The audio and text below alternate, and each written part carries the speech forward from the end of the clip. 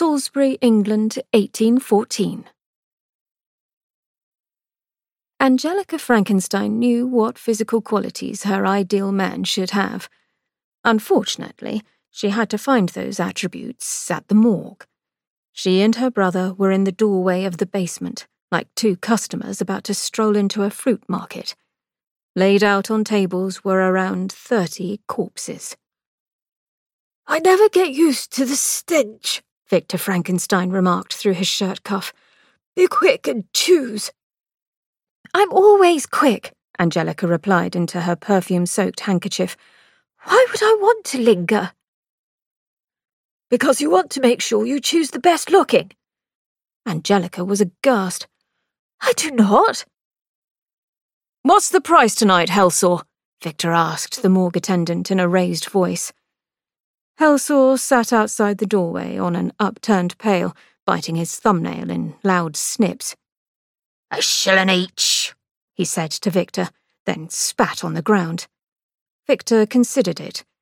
"Any room for negotiation? 2 corpses for 1 shilling?" Hellsaw nodded in the direction of their tied horses. "You both jingled when you hit the ground. Don't like it? Go elsewhere." Victor grinned. "All right, I'll pay anything." "You're such a good negotiator, Vic," Angelika praised sweetly. His smile turned evil. "Quiet, Jelly, or I'll send you to an orphan house." "I'm 24. They'll never take me." What would their parents have thought of these late-night activities? Hellsaw provided the siblings with a lantern each and heaved a sigh. "Beckering already. There's a long wait tonight, lads," he told the growing queue of medical students. They muttered and lit their pipes. Inside, Angelika addressed her brother again. "I am only doing this to put my name in medical history alongside yours."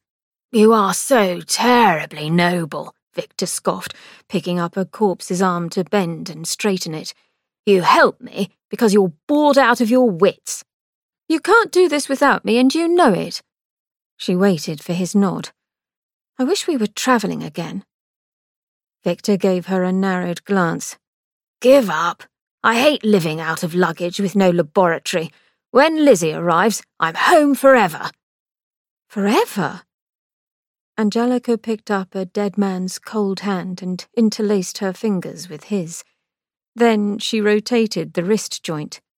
She might be living without love forever. She'd be a white-haired old lady still living as her brother's ward. "If you had done your duty as older brother and guardian, I wouldn't be here right now," Victor replied. "I've introduced you to every unmarried man I've ever met. I've struck up conversations in theatres with men you thought were your destiny. I've sat through fortune-teller visits. I've delivered anonymous love notes and objected at a wedding. I once helped you perform a spell under the full moon. It was absolutely unscientific, but I did it." He did sound very close to tearing his hair out. Angelika forged on. "My point is, you haven't helped me for a long while. The moment you saw Lizzie, you forgot about my goals. I think you forgot how to spell your own name." "This from a girl whose name is spelled with a K instead of a C. Here's a little suggestion for you," Victor said as he pressed around on a man's ribcage. "Men do not like being asked questions from a prepared list. My friend from school, Joseph, said meeting you was like being interviewed for the position of junior footman." "You praise my organisation in the laboratory." Oh dear.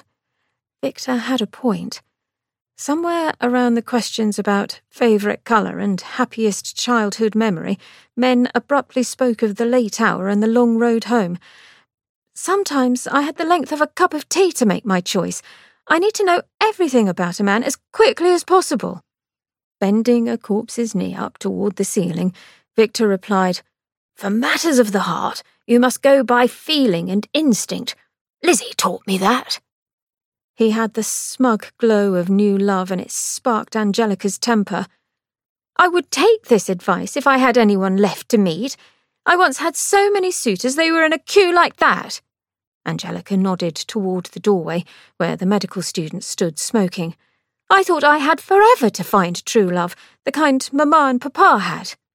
You do have forever. There's no rush. Spoken as a man. I want to travel. I want my own house. Especially as you are soon to be married and you'll both want Blackthorn Manor all to yourselves. I'm quite sure I would be a bother. You would. I am hereby reinvested in your marriage project. Victor looked around the dark room.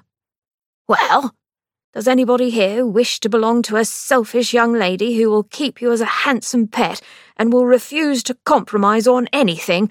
Make yourself known if you are indeed that fool.